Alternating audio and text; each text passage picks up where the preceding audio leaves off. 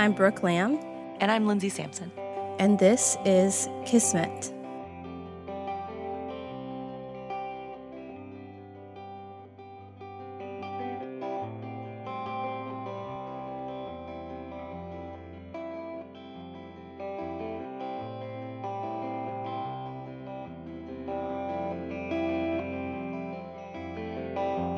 Okay, hello.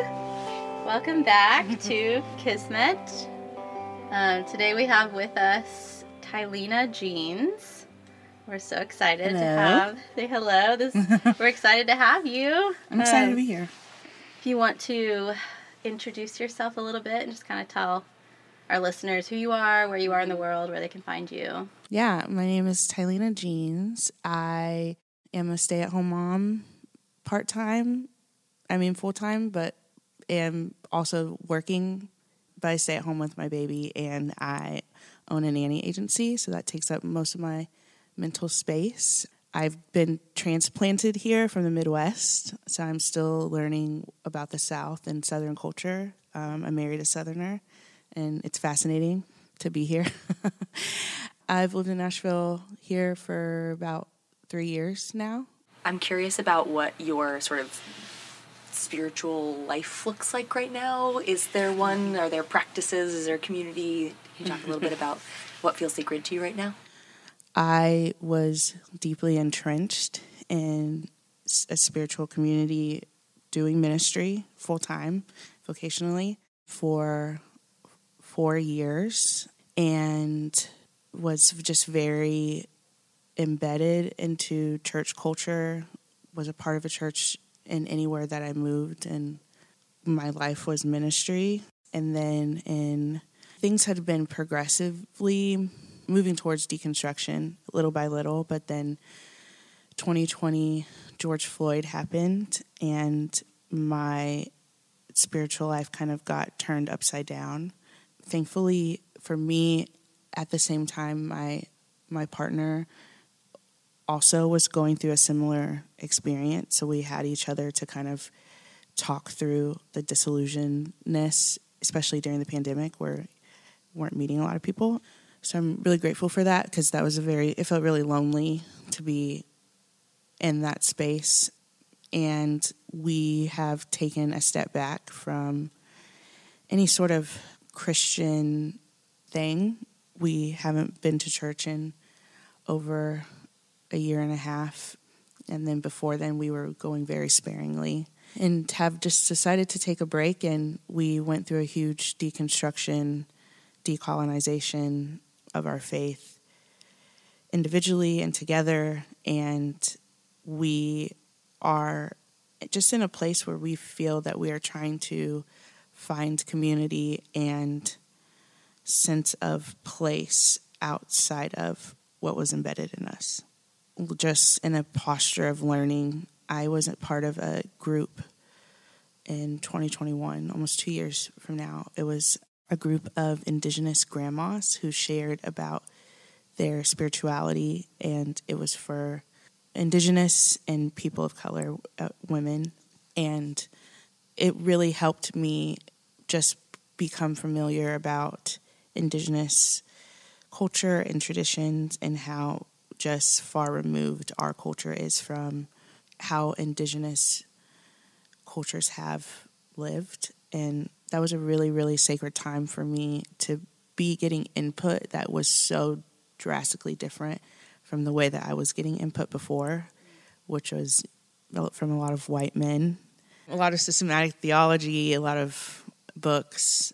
And I think really right now what feels sacred is just meeting people with no agenda. And I always felt like, because I was trained, literally trained, there always had to be an agenda to meet people in some way. If I believe that people are sacred, everyone is, then just being with people, meeting people can be sacred.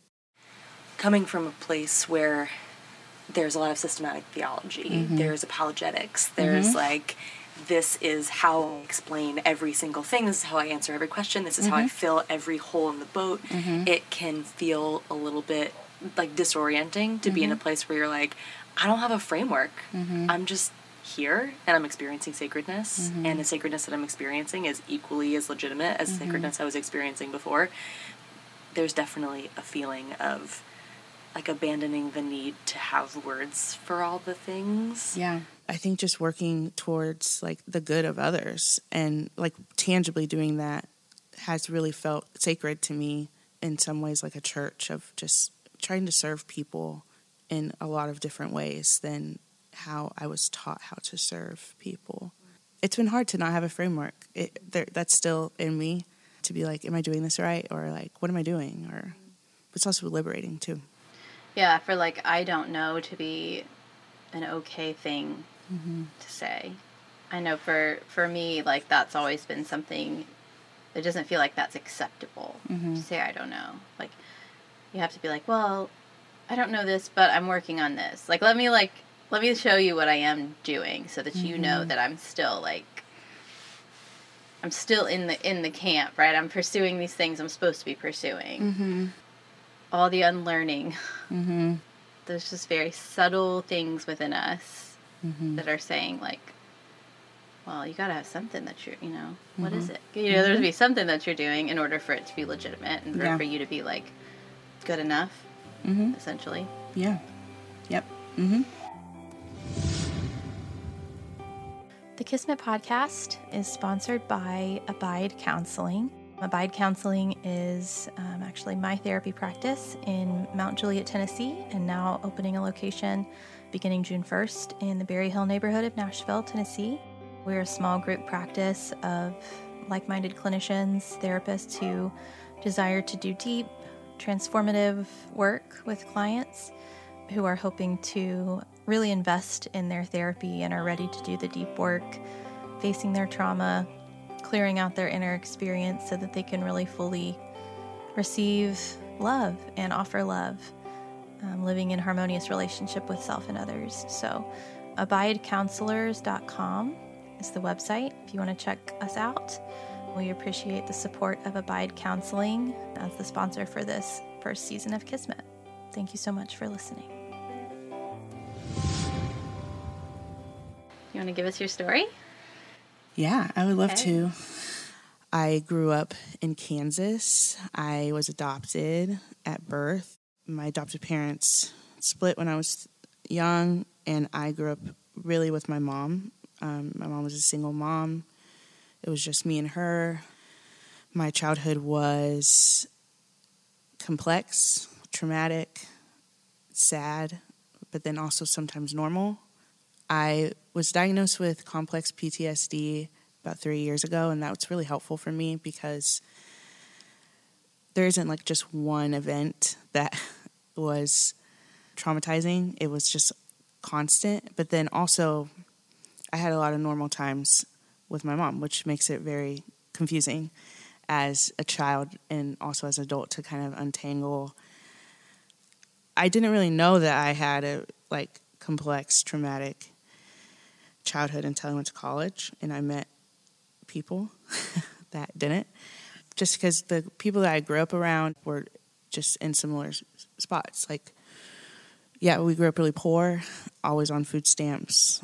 And that's, a trauma. Like, just poverty is really hard itself. And it wasn't, until I went to college that I was like, oh, you and your mom relate like this. Like, just so many of, like, learning about how parents relate and what parents should do. And a lot of that, I was like, putting together like, oh, I had an experience that was not just like different, but like really wrong. I went to a school that had a lot of people from a different tax bracket than me. So I got to learn about a lot of things that I felt like I missed out on just because of my relationship with my parents or just because I grew up really poor. And I also was just really neglected as a kid. So like 18 to 25 was really rough for me. I spent a lot of those years on the like precipice of homelessness, of not really sure of where I was going to go next, college was really hard. To come out of an environment like that and then just go straight into college, it was really, really tough for me. I got introduced to evangelicalism when I was in college, and I got a part of a campus ministry, and it really gave me a framework of that I didn't really have. It like was answering and filling holes and questions from my childhood that I was like desperately wanting. I was wanting to know why things happened. I was wanting to have a family that cared about me, and I got that in a lot of ways. I got to meet really kind people who were very generous, and I wouldn't have been able to survive without them. I was really taught about a God who sees suffering, transforms suffering, had a plan for suffering, even if I didn't learn about that on this side of earth. But the mommy wound and the parent wound, it was, so big. And I think, I was thinking about this last night too, like, as you're like growing up, that wound is constantly being rubbed against, because that was like the time where I was needing my parents, like in every single instance, like with my friends and what was happening, it was just constantly being rubbed, and I was constantly trying to have to like have coping mechanisms and explain to people of like why I don't have parents. And after I turned 18, my relationship with my mom was really distant, and then eventually we only communicated via email, and then eventually it was no contact. And so it was really hard to not have parents in that stage of life, and having close friends who adore their parents and need their parents. And as I got older, though, I didn't need a mom as much as, I was adult. I was 25, 26, 27, living in a city, and was self-sufficient and was earning money and had coping mechanisms that made it so that I don't spiral.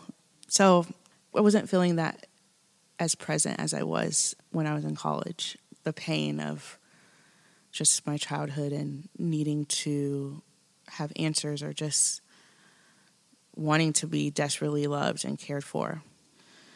So I kind of could just tuck it away and really live carefree. And I met my husband at 25, and we dated. We were getting married.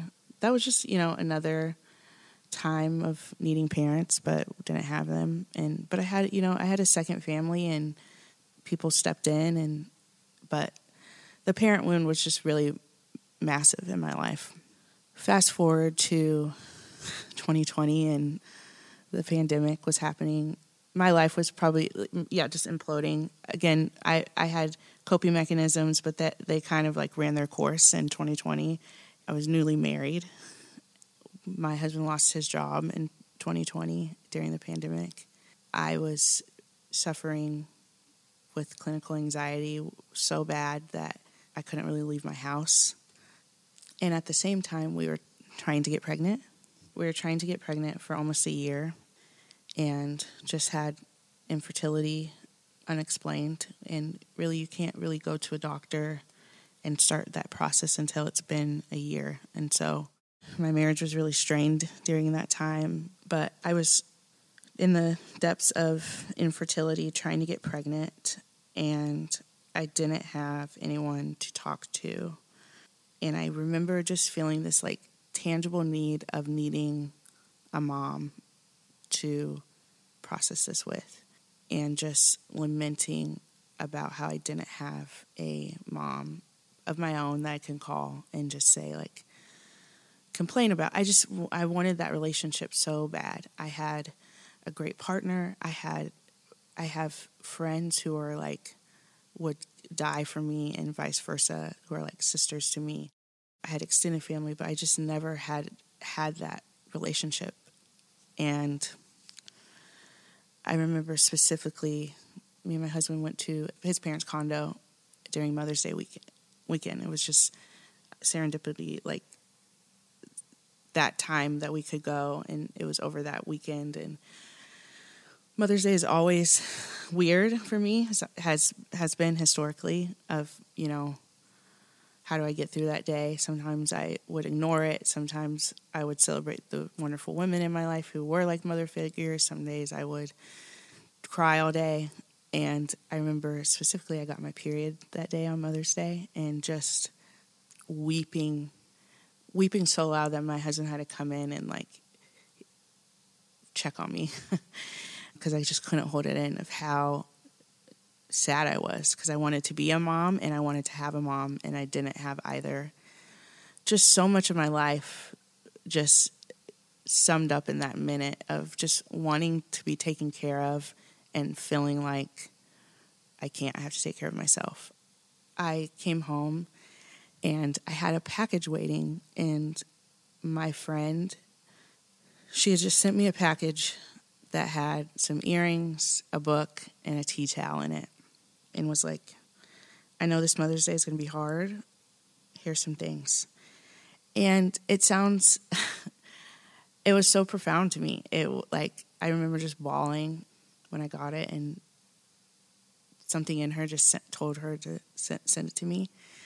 And it felt like a profound moment in my life to just feel seen. And I really wasn't sharing a lot with friends then. I was sharing how hard infertility was and sharing with some of my struggles with my mental health, but just the depth of the pain I couldn't really get out. And this friend just had sent me something that was just so small but so kind, that just met me where I was and felt like it wasn't just a coincidence that had happened, and had sent that to me before I was going to leave, and I had something to come home to. And then the next month we got pregnant. But I will always remember that package and my friend for the rest of my life. I was just in so much pain that day, and someone just came by me to not alleviate it, but just stand with me in it. This idea of like the pain didn't go away, but there was just company in it is so good. Yeah. I was really taught, and with my spirituality and evangelicalism, like the urge to have an answer for something, the urge to tie a bow or to even like claim a promise. And I don't know if life is always like that. Sometimes you just don't have the words to say to people when pain is just that deep. But just showing up in some form can just be so profound to people. I like the language of like witnessing. So many of us have not had the experiences of learning how to witness our own pain. So it's very uncomfortable to witness the pain of someone else. When that's really what, in so many circumstances, like that's really what's needed, is you to be fully feeling your pain and me to be able to tolerate sitting with you in that and seeing it and holding space for it with love. That's what love is. And like that's like shifted for me so many things about the way that I experience God. And here's James Finley. Here he is. We were joking that I'm going to quote him in every single episode, and I will. He says, a God is a God who protects us from nothing while inexplicably sustaining us in all things. And so this little thing that your friend did, it just showed that part of you who has all that pain and is feeling so alone. It helped that part of you know, like somebody sees. Yeah. I do parts work with my therapist, and I'm an Enneagram 7, so I will do anything to not avoid go that there. pain, baby. Avoid that pain. Like shut down all of my parts, or even like use logic to feel. It's really easy for me to see like, oh, I do this because of this, but I will skirt around the pain that was one of my coping mechanisms growing up was I didn't have time. Like, I didn't have time to unravel. Yeah. I had to survive. Yeah. Like, in my house that I was growing up, when I got out of school, or when I left, I mean, survival was just like my thing. And then, you know, I was in this evangelical, very white environment that I was like, nobody else was, you know, their parents were beating the crap out of them. I don't know. I mean, I would be trying to relate to people, and I'm like, here's what I have, and people are like, I don't know what to do with that, or like the pity people would say, or just like, or sometimes I would get pimped out to share my testimony a lot, you know, because I had just a very dramatic, versus a lot of people grew up in the church, and they, you know, like I just was so different that I was like, I don't want to share this. I don't really want to go there. And I try to use everything, you know, like religion to kind of skirt past that pain. But then, you know, the catalyst for dealing with it was marriage, because it was coming out sideways, or not even sideways, full force. Mm-hmm. Because in some ways my system was like, we can't do this anymore. And I just kind of my body started to shut down, and just had a ton of anxiety, and was really needing to address some parts that were just being neglected. But witnessing my own pain meant, for me, showing up and not having anything to explain it. Just witnessing, like what you said, your own pain with no judgment or agenda. Like, the way you can do that with other people is what a lot of people need, because a lot of pain, you personally can't do anything. And I was scared to do that for a long time, because I thought I would just get lost in that pain. And if you know, this whole time I've been like walking away from it and putting some stuff under there that I've forgotten how much is in there, and I don't know. It's like you lose count and you lose track, and so you're like, if I like open that up again, and begin, like, I don't know how long that's gonna take. I could unravel and just be unraveled. Yeah, and I gotta go to work. I got stuff to do. Yeah, I have to cook dinner. When I'm able to be in that place of just really truly witnessing with curiosity and compassion, it's like I can feel in my body, like, it really is okay. Like, I really can tolerate being really sad, or I can tolerate being scared. Like, scared is a feeling, and it's a big feeling, but I can do it. Yeah, because I'm here with you, and I can help you hold it. And that, to me, is just becoming more and more over time. Like, that's my image of God. Is like that presence that really can tolerate it, because it's expansive. Yeah. Thank you so much for listening to Kismet. It's been great to share this with you guys today. It would help us out a lot if you would be able to go to wherever you're getting your podcast from. If you would please rate and review us, that would be wonderful. And subscribe as well, especially on Apple Podcasts.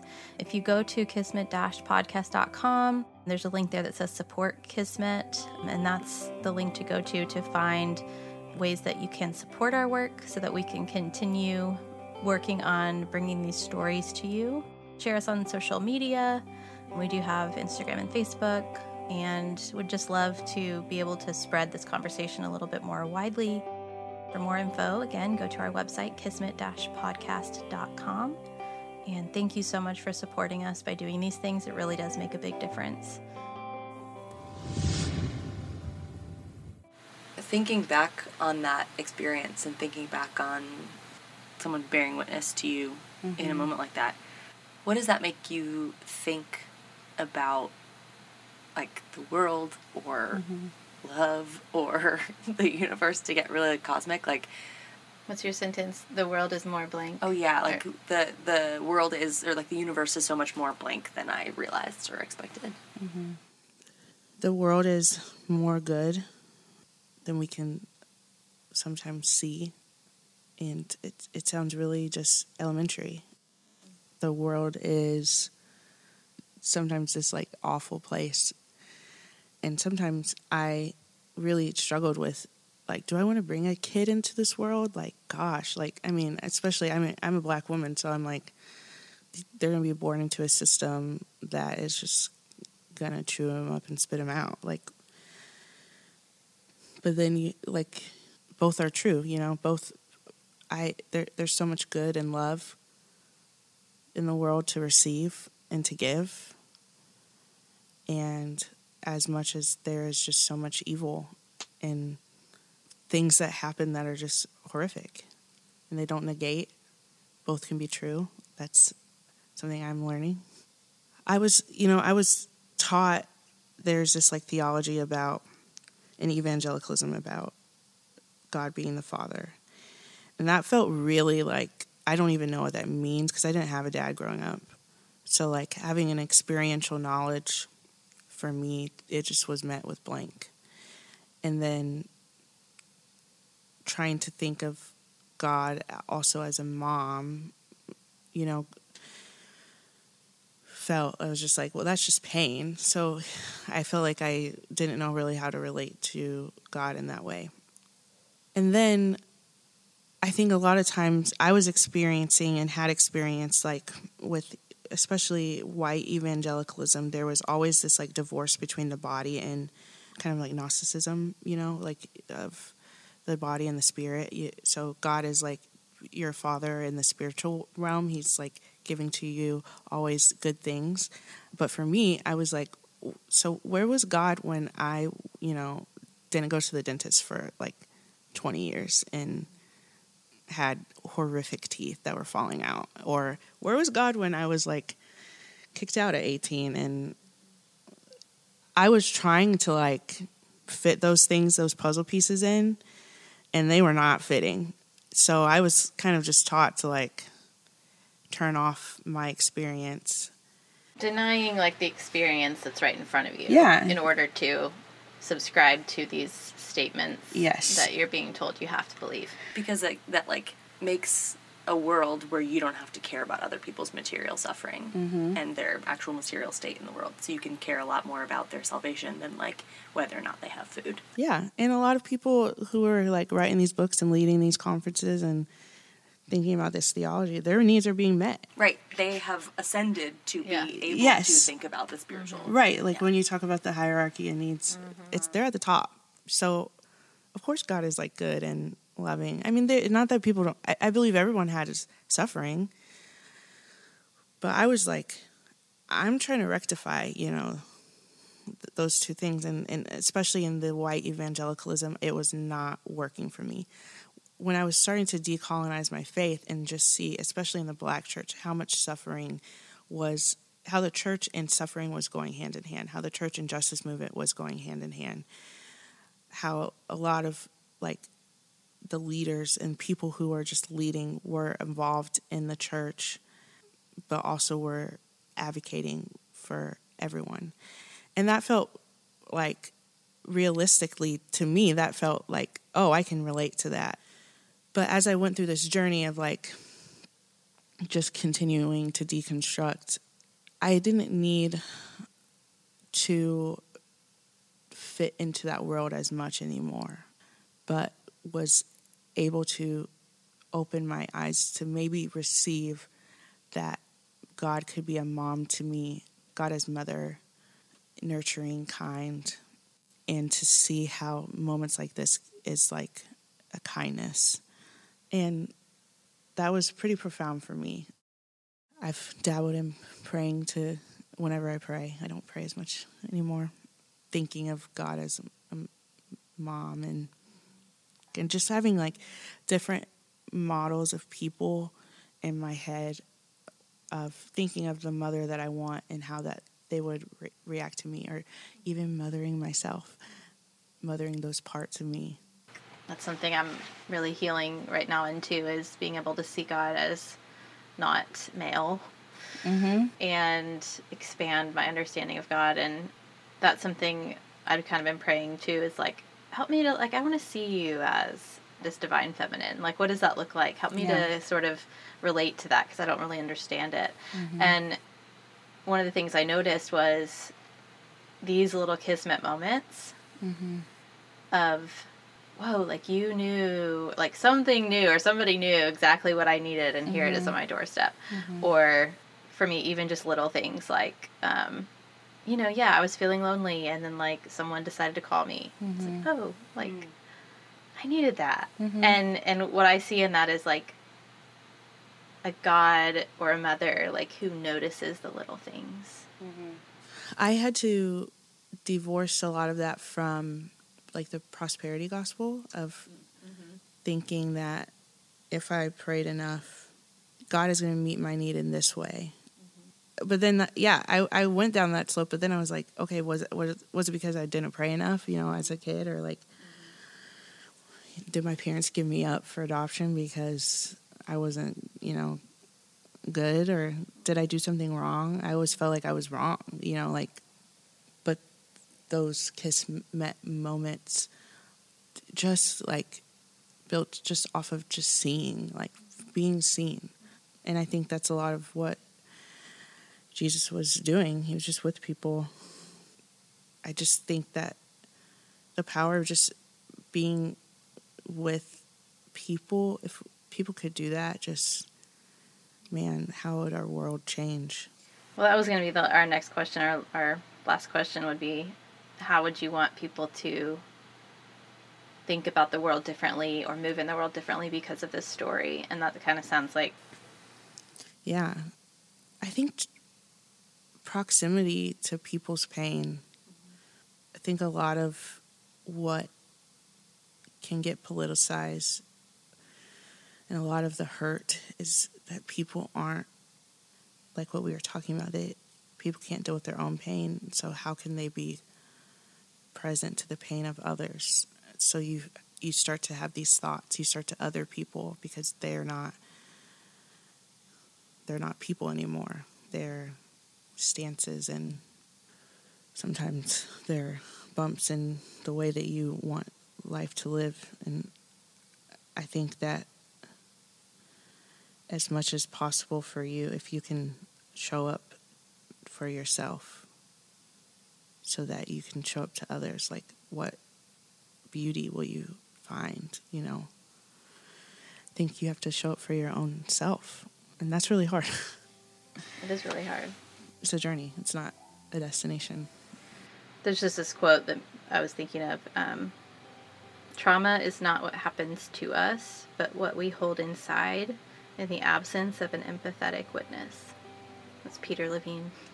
But how much our world can heal when we heal, because we're able to be that empathetic witness, whether it's for us or for others. And collectively, we can endure so much when we have that space. Yeah. And what, like, resiliency is just being witness to your pain. Thank you for sharing with us. Yeah. Thanks for having me. Yeah. Thank you so much. Thank you for being with us. We will see you again next time. This must be